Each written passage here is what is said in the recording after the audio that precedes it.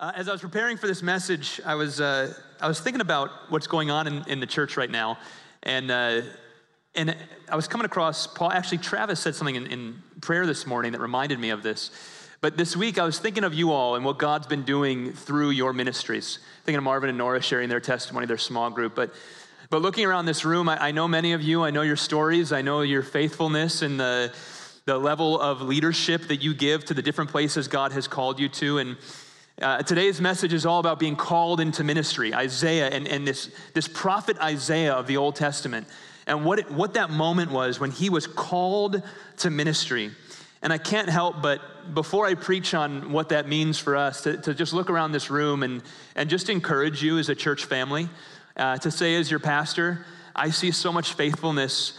It makes preaching on a text like this, on the call to ministry, the call to step into what God's called you to do, it makes it really a joy for me because I see it in you. Many of the qualities and the qualifications of effective ministry that we read about in a chapter like this, you are living out day in, day out. And I just want to say as a pastor, well done.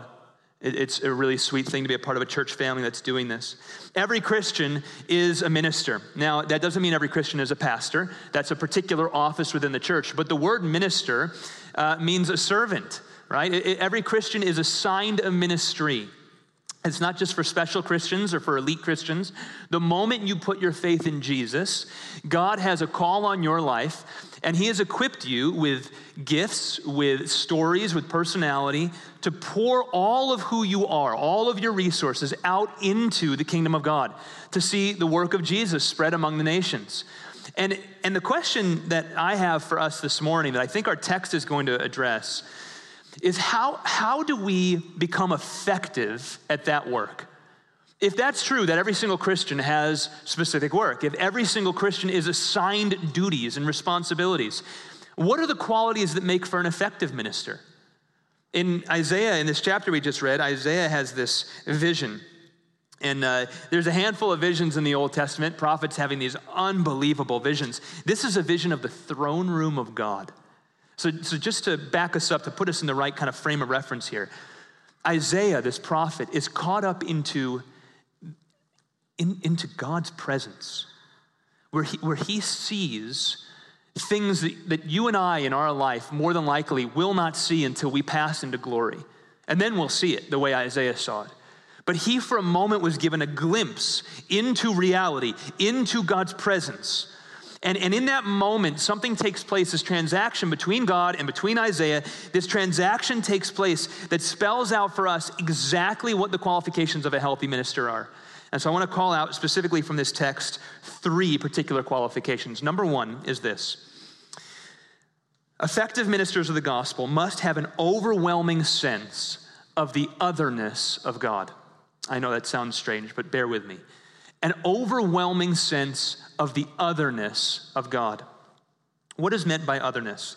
Well, perhaps the right word that we could use is holiness. Certainly, that's going to be the primary key term I'm going to hone in on this section. But holiness, I want to broaden that out just a little bit to make us understand this characteristic of God, that he is entirely different than us. Sometimes when we think of God, we have very small thoughts. I think it was Augustine who said our thoughts of God are far too small. And that is what we do. We take these caricatures of God, these caricatures of Jesus, and then we have this image of who God is, and he's this kind of small, kind of jovial little character. But when we take Scripture for what it is, and we actually read these moments where people were caught up in the throne room of God, what we see is that our image and our understanding of who God is wildly off. And that smallness of our own image of God is what's causing us to be ineffective ministers.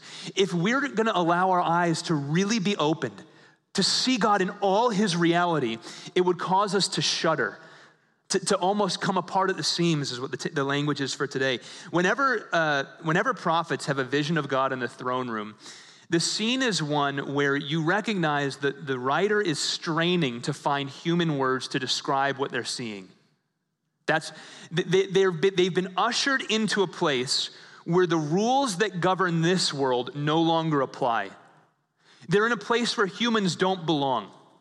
That's the context. That's the sense you get when you read these passages, these visions these prophets had. Let's imagine the scene. He says, I saw the Lord sitting on a throne high and lifted up. High, very high and lifted. Maybe you've been to places where you've seen old castles and you've seen old throne rooms, how the king would sit up on a pedestal and it was a sign of authority. People would have to bow down underneath him. The scene here is that the king is high and lifted up. Imagine the prophet entering into the throne room of God, and he is looking up at this throne that's up there, just towering over him. That's the sense of, I don't belong here. This is a supreme authority. This is not like the authority of a king or a president. This is something entirely other. The train of his robe filled the temple. This is an awesome sight. Many of you perhaps watched King Charles get inaugurated in as king a few months ago in England, and you saw the robe that he put on, this golden robe. It was a symbol of royal authority.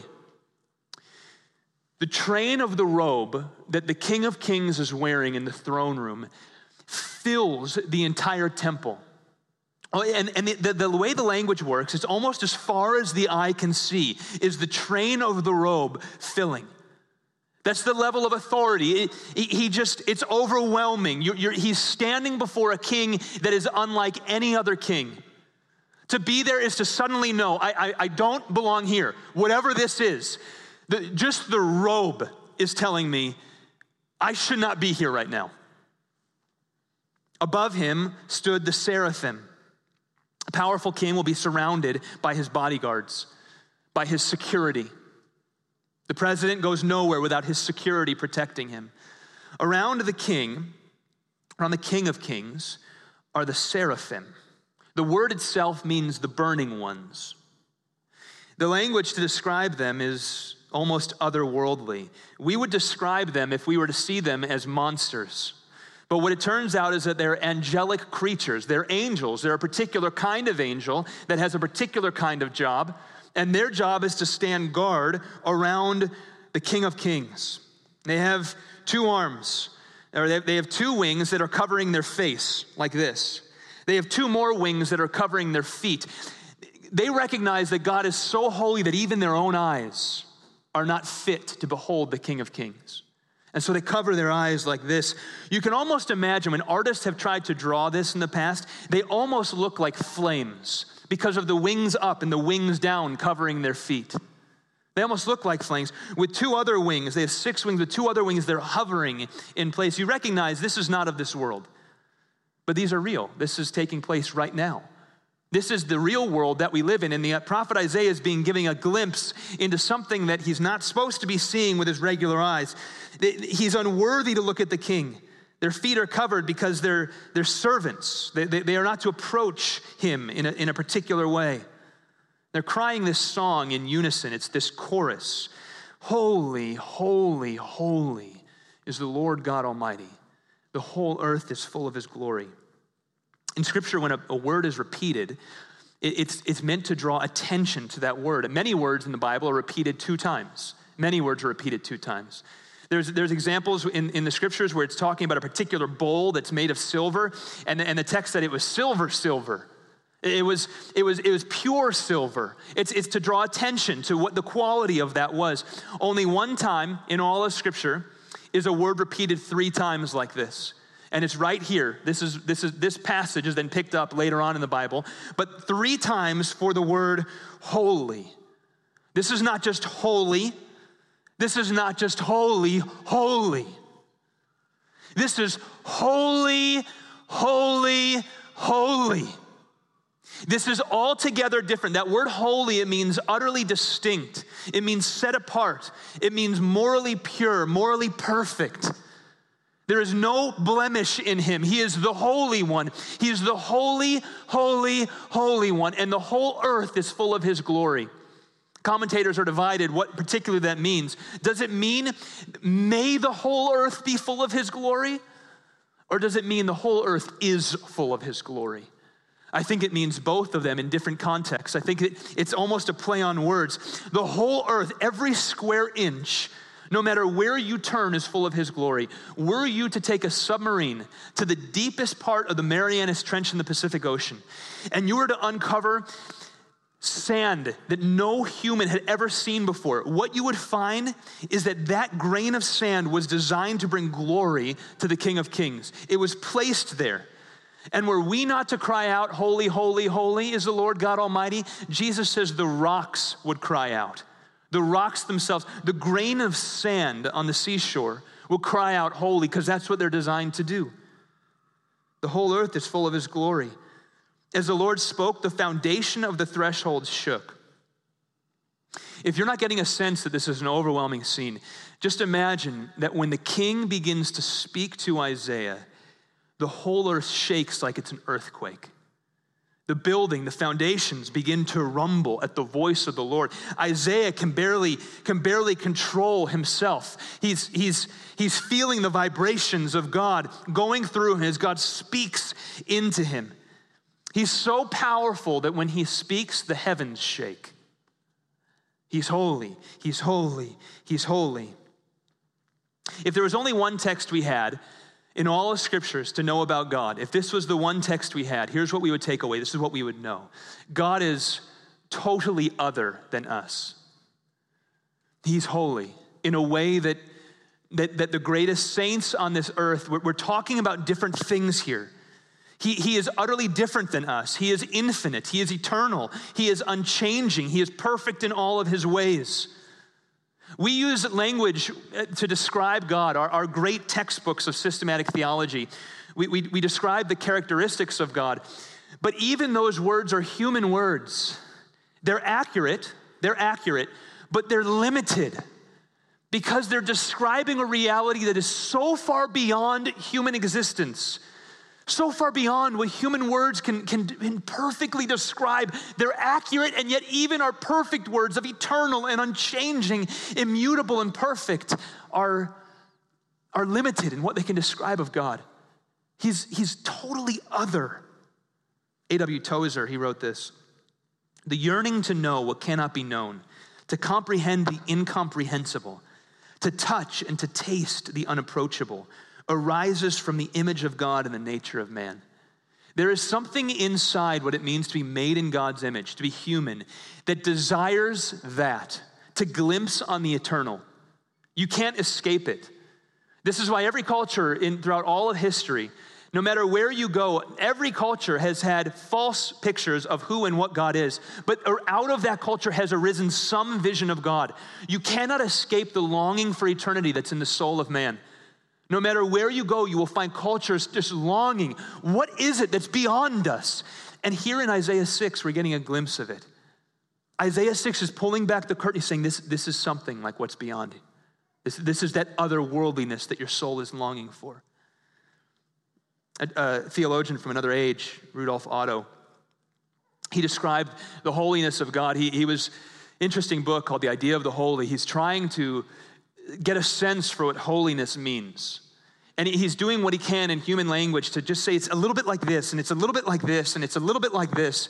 Lengthy book trying to get after this idea of holiness. And he coined this term, the mysterium tremendum. The mysterium tremendum. In Latin, it means the awful mystery. The awful mystery. And he's trying to get after this idea that God is not to be trifled with. It's not just a mystery, it's an awful mystery. It's so far otherworldly that to get a glimpse of it should make you shake and shudder. It's different than us.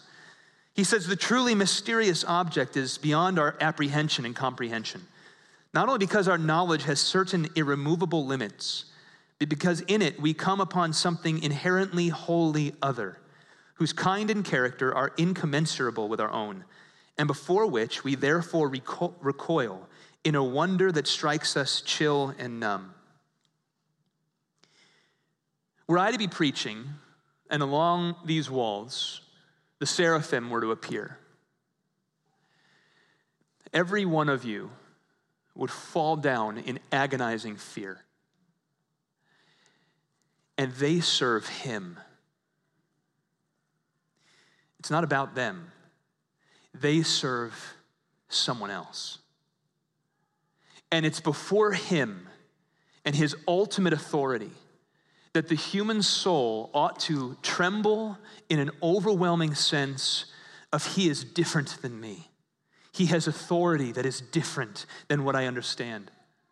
Rudolf Otto, trying to describe this, he has a number of illustrations. He's trying to get after holiness, and he used one illustration that struck me, maybe because I was a rebellious young teenager at one point.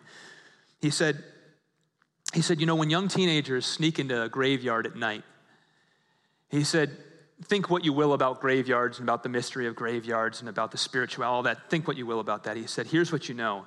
That young teenager knows he is trespassing somewhere where he doesn't belong.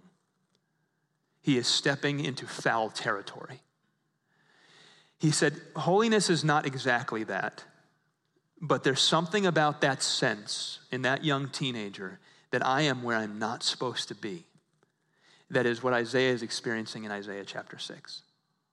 God is entirely other. God is entirely in control. Colossians chapter 1, verse 16, for by him all things were created in heaven and on earth, visible and invisible, whether thrones or dominions. He's speaking about heavenly beings, thrones, dominions, seraphim, cherubim, or rulers or authorities.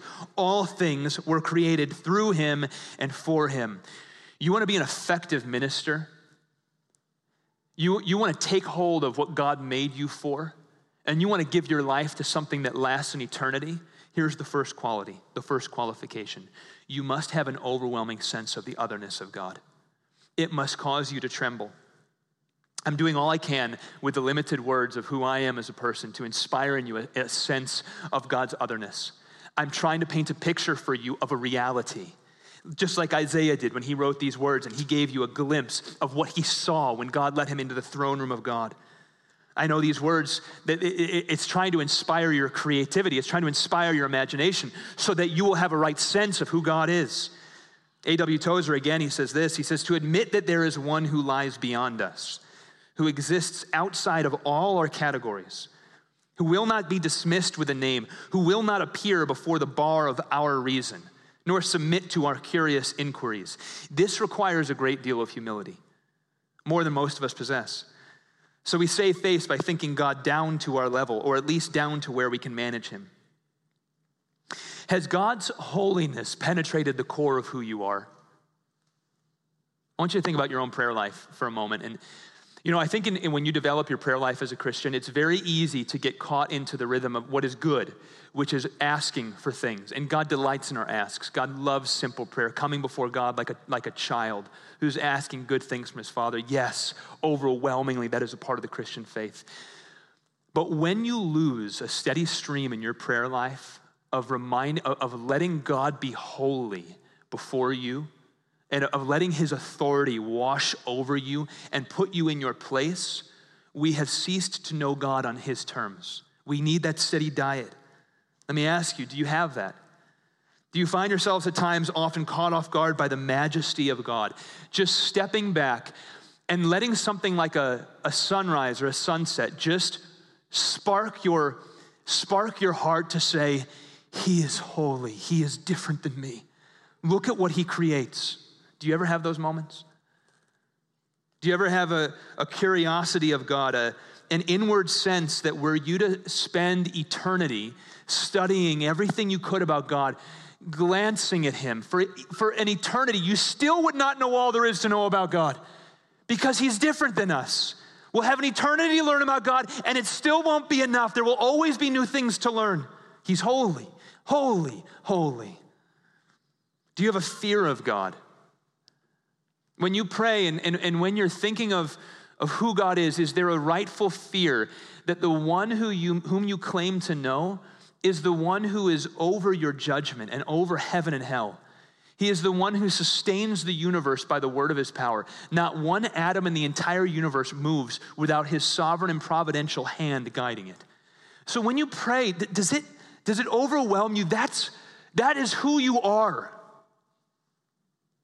If you want to be an effective minister, that has to be a steady stream in your heart. We have to regularly say, God, I need to have you expand my vision of who you are. We need to have an overwhelming sense of the otherness of God.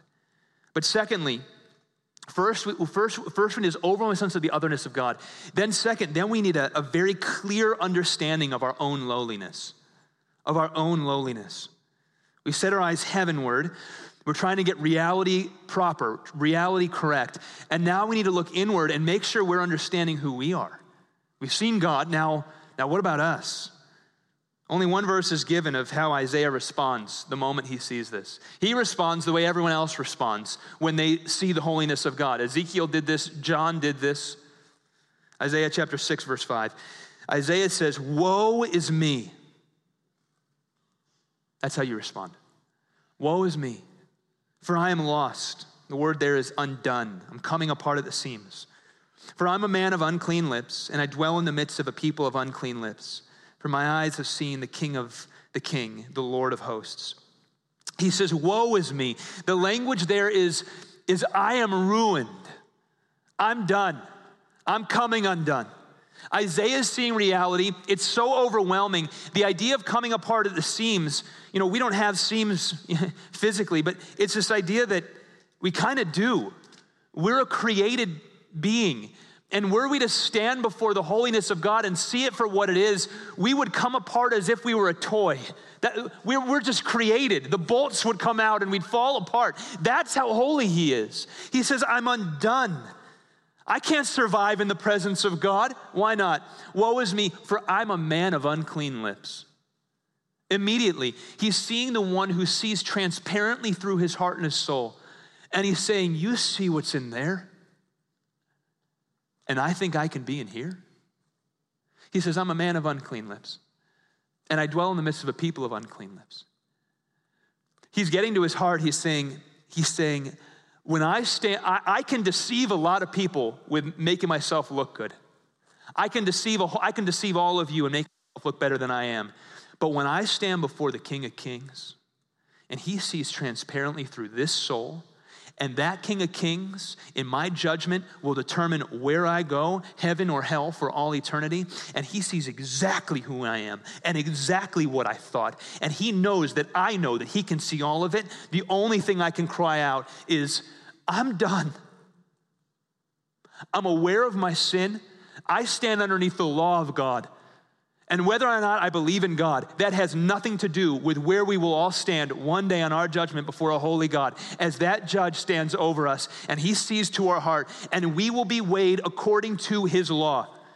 It's not whether we think his law is the law of the land. It is the law of the land. That is the governing principle. And when we stand before a holy God, he will judge us according to it. And the only thing that we will say, if we were to stand alone on that day, is woe is me. I'm ruined. I'm done. I deserve nothing other than judgment, says Isaiah. Not only because of my sin, but I dwell in the midst of a filthy people. He said, look at this society. He's speaking on behalf of Israel at this point. And now we, as a community, speak on behalf of Chicago. We say, we dwell in the midst of a sinful people, God.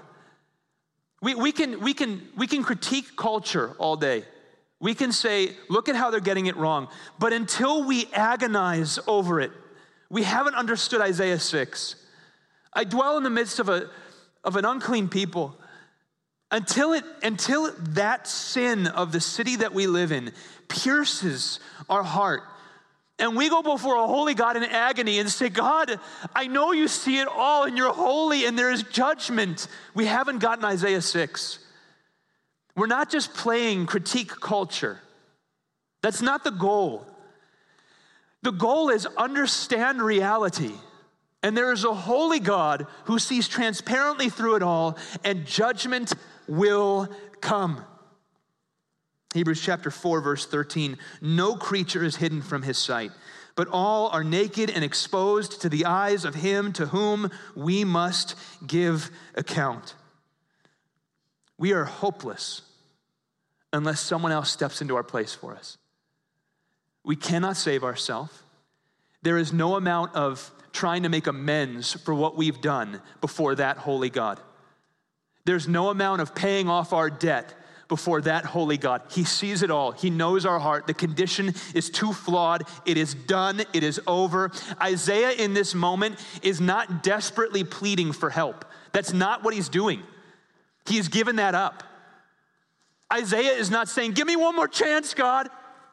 He's not saying, if you let me live, I'll do everything right, I promise. That's not what he's doing. He's saying, I'm done. I'm about to get what I deserve. We cannot be effective ministers of the gospel until we fully understand that that is our own condition before a holy God. We are done. Before a person can come to Christ, we must realize the complete and total hopelessness of our condition. It is not just that we have sinned.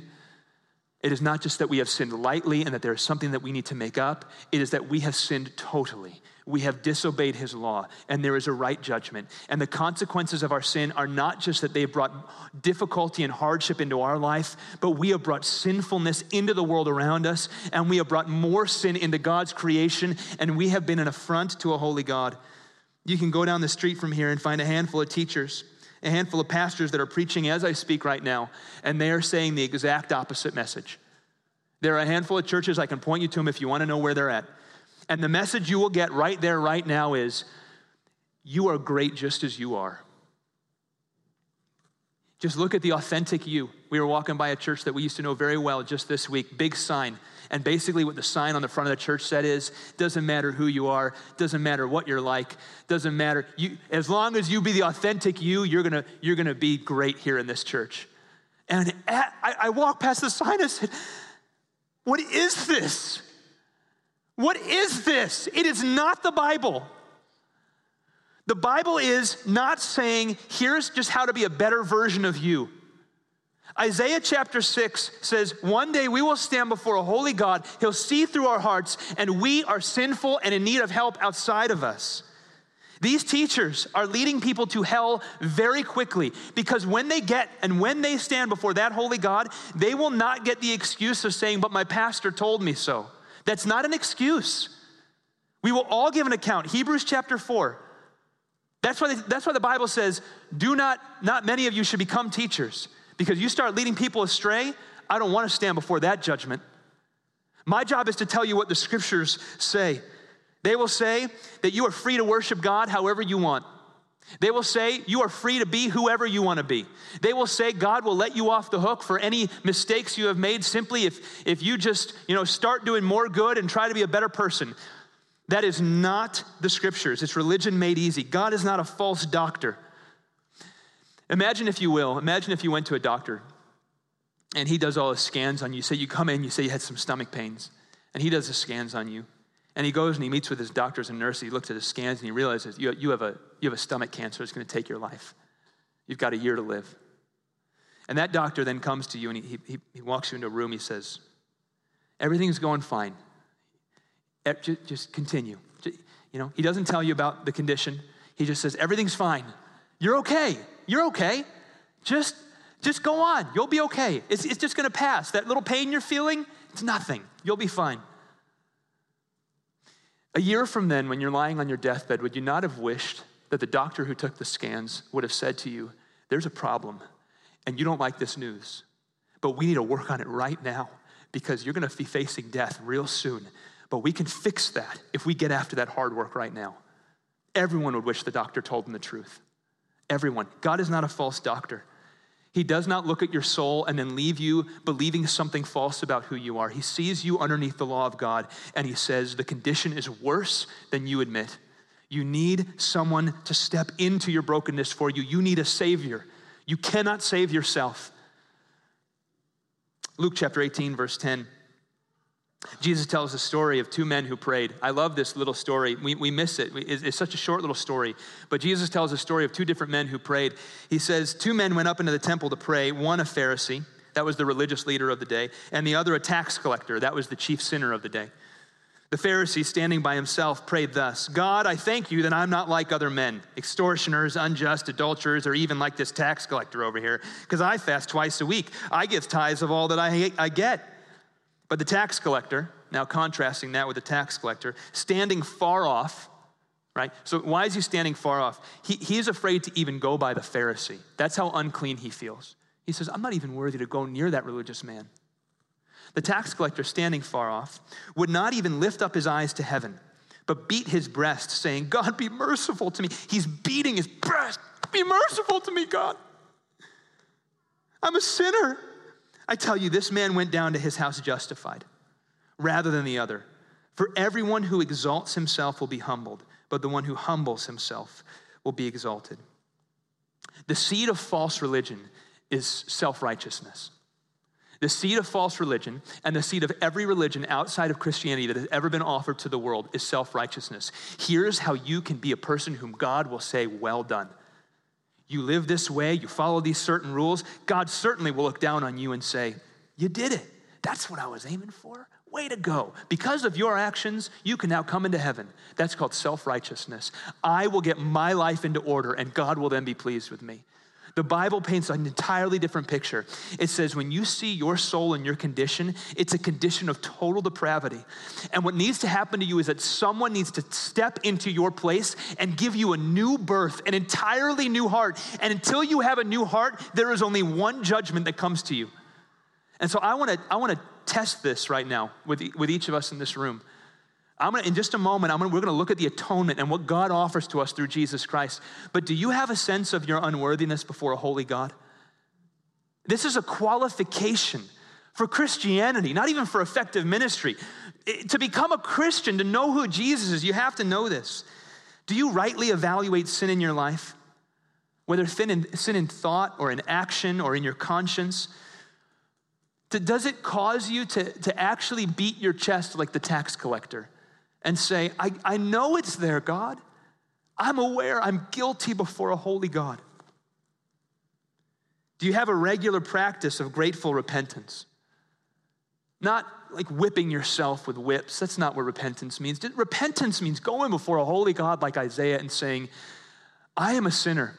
Reveal in me the brokenness. If you don't have a steady stream of repentance in your life, you don't get this yet because you're going through all of life thinking that I'm better than I am. Let me make this real practical, self-righteousness. Let me get it beyond the spiritual, actually the way you live your life. Do you delight in taking the lowliest duties? See, the person who says, yeah, I'll take the lowliest duty, that's a person who does not think of themselves higher than they ought. That's a person who's gone before a holy God and says, I'm the chief of sinners. And one of the fruits of that person's life is they rejoice in taking the lowliest duties. Yes, I'll do the dishes. Yes, I'll put the stuff away. Yes, I'll set the Bible table up. Yes, I'll go sit with that person that I don't really want to sit with, but of course I'll do it because they need it. I'm just going to spend my time there. Why? Because I don't deserve anything. I'm not high and lifted up. He's high and lifted up. Do you rejoice in taking the lowliest duties? These are signs that you're beginning to understand what this means. Do you easily forgive others? This is practical, right? This is as simple as it gets. If you have a hard time forgiving other people for their sins against you, it means that you haven't gotten this total depravity thing yet. If you have a hard time looking at someone who's wronged you, now we're human, this takes some time. But if you have a hard time and you just can't release a grudge and you can't bring yourself, or even you're not actively forgiving, you just let it go. What that means is that there's a self-righteousness air about you and you still don't get it. You still don't get it between you and God. The person who understands their condition before God and what Christ has done to forgive them, that must flow out in a sense of, I will easily forgive other people. But if you can't easily forgive others, self-righteousness is still ruling your heart. You see, this way of Christ, first we need to fully understand who this holy God is. It's other. He's entirely other from us. Then we need to see ourselves, and we need to understand that we are done. We are done unless God does something to rescue us. Finally, number 3, we need to have a spirit of wonder at God's atonement. A spirit of wonder. Christianity should never grow old. It should always just leave you breathtaking that God would do what he did to rescue you from your condition. Verses 6 and 7, then one of the seraphim, look at this scene. One of the seraphim flew to me, having in his hand a burning coal. So there was an altar. Earlier in the scene, the whole room was being filled by smoke, right? And then the seraphim takes with tongs one of these burning coals, and he touched my mouth. And he said, behold, this has touched your lips. Your guilt is taken away, and your sin is atoned for. The seraph, remember, the word means burning one, now goes to the altar. Now this altar, what was happening on this altar, we're not entirely sure, but this we do know, it's pointing forward to the final altar, towards Jesus Christ and his sacrifice that was made on the cross. Something about what this altar meant, where this burning coal was being made, symbolized, was a type pointing towards Jesus on the cross. And he takes this burning coal and he sears it. Notice the pain of this. He sears it on Isaiah's lips. And Isaiah stands there as one who has already accepted his death. And he lets this burning coal wash over his lips. And something happens in that moment that changes him all the way from the inside. The seraphim look at him and God looks at him and says, your sin is atoned for. Your guilt is taken away.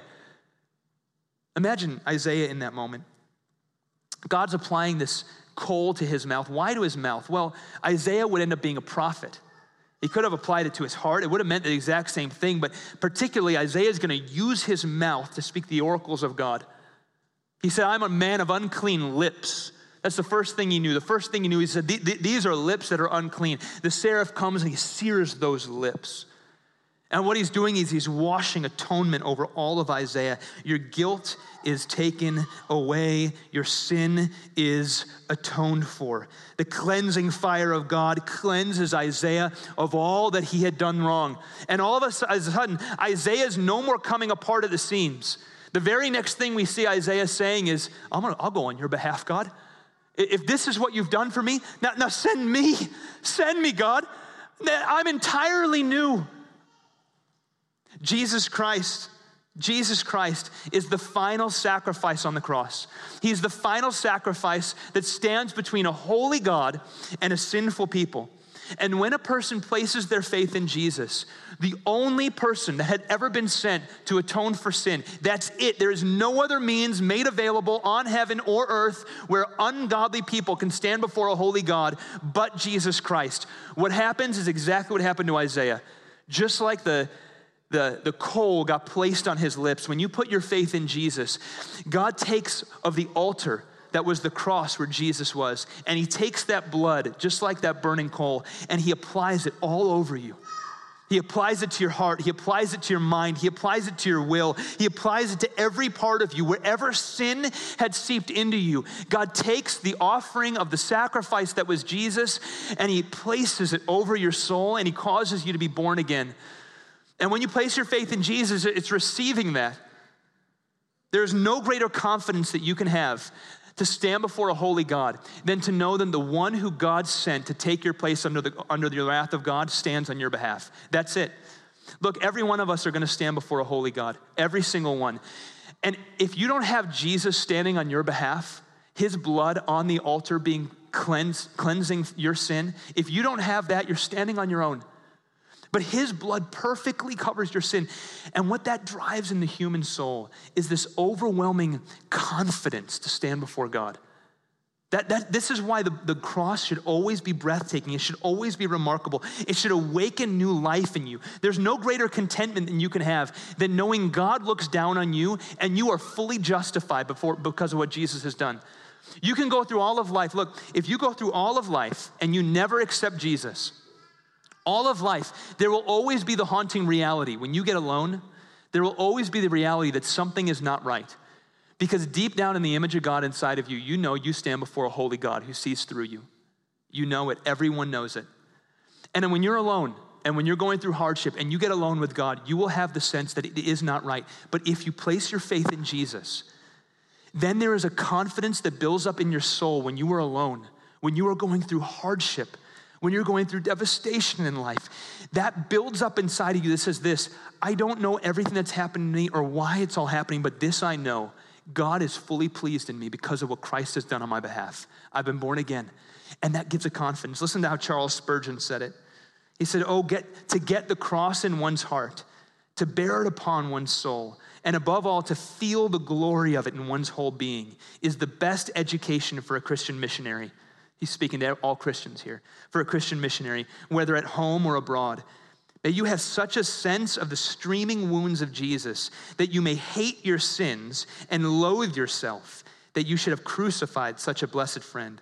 And may you, with eyes suffused with floods of penitential tears, declare that for Jesus and for Jesus alone, only you will live and die.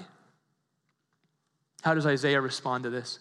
Isaiah looks up to God. God says, who will go? Who will I send? And now with an entire new sense of who he is, he was undone, he was dead. Now God's atoned for his sin. He's looking at God with overwhelming joy, and he says, I'll go. How could I not go on your behalf, God? The natural impulse of a Christian is to respond to God and say, I will go, send me. Every follower of Christ has been sent as a minister of the gospel. If you're a Christ follower in here, you have a calling on your life. And it doesn't mean that you have to go overseas to Turkey or to Uganda or wherever you're going to be a minister of the gospel. It happens in your offices. It happens in your family. It happens everywhere you go. And the overwhelming impulse of somebody who has accepted Jesus Christ is, God, if that's what you've done for me, I'll do whatever you tell me to do. That's it. That's my life. I'll go anywhere you tell me to go. I'll do anything you tell me to do. And then we live in this communion with God where he directs our steps and he changes everything about our perspective on life. Do you find yourself in your heart of hearts at times just thinking, God, what would you have me do today? What would you have me do today? That's the simplest application you can possibly receive from Isaiah chapter 6. God, if this is what you've done for me, where would I go today? Who would I love today? How can I look otherworldly to the world around me today? Who can I love today? How can I serve somebody? How can I go to my kitchen today before the day is over, prepare a meal for someone who needs it today? Why? Why would I do that? Because of what you've done for me. Everything has to be different if that's who Jesus is. Every true Christian is a minister sent by God, equipped for every good work. But not every true Christian is an effective minister. Many Christians will go through their whole life being very ineffective at ministry, wasting opportunity after opportunity. And it's not just a series of skills that you need to learn. You need to understand the gospel. You need to be wide-eyed with wonder at the holiness of God. You need to be overwhelmed at the depravity of your own sin, and you need to keep coming back. God, I'm a sinner. And then you need to be stunned by the majesty of Jesus and what he's done to forgive you of your sin and grant you a new heart. And if you get those three things right in your life, God will work through you powerfully. It will just naturally flow out of you the love of Christ. Will you pray with me? Jesus, we love you. We can't help but kind of be in wonder at a passage like this. We feel just reading the text that we're being given moments to see reality that maybe we shouldn't be seeing, like we're stepping on holy ground. God, I pray that you would grant us a soul condition that is not content for small images of God, small visions of God, small lives, small callings. God, I pray in this room for every single person that you would grant us an Isaiah 6 vision for our life, that you would grant us the humility to know that we are not God, that we stand before a holy God, and that we will one day stand before that judge and we will see exactly what Isaiah saw, and that we would make good use of the little time we have here on this earth, that we would not waste our moments, that we would rejoice in who we are in Christ, adopted sons and daughters of the King. It's not because of anything we've done, because of what Christ has done. I pray in Christ's name.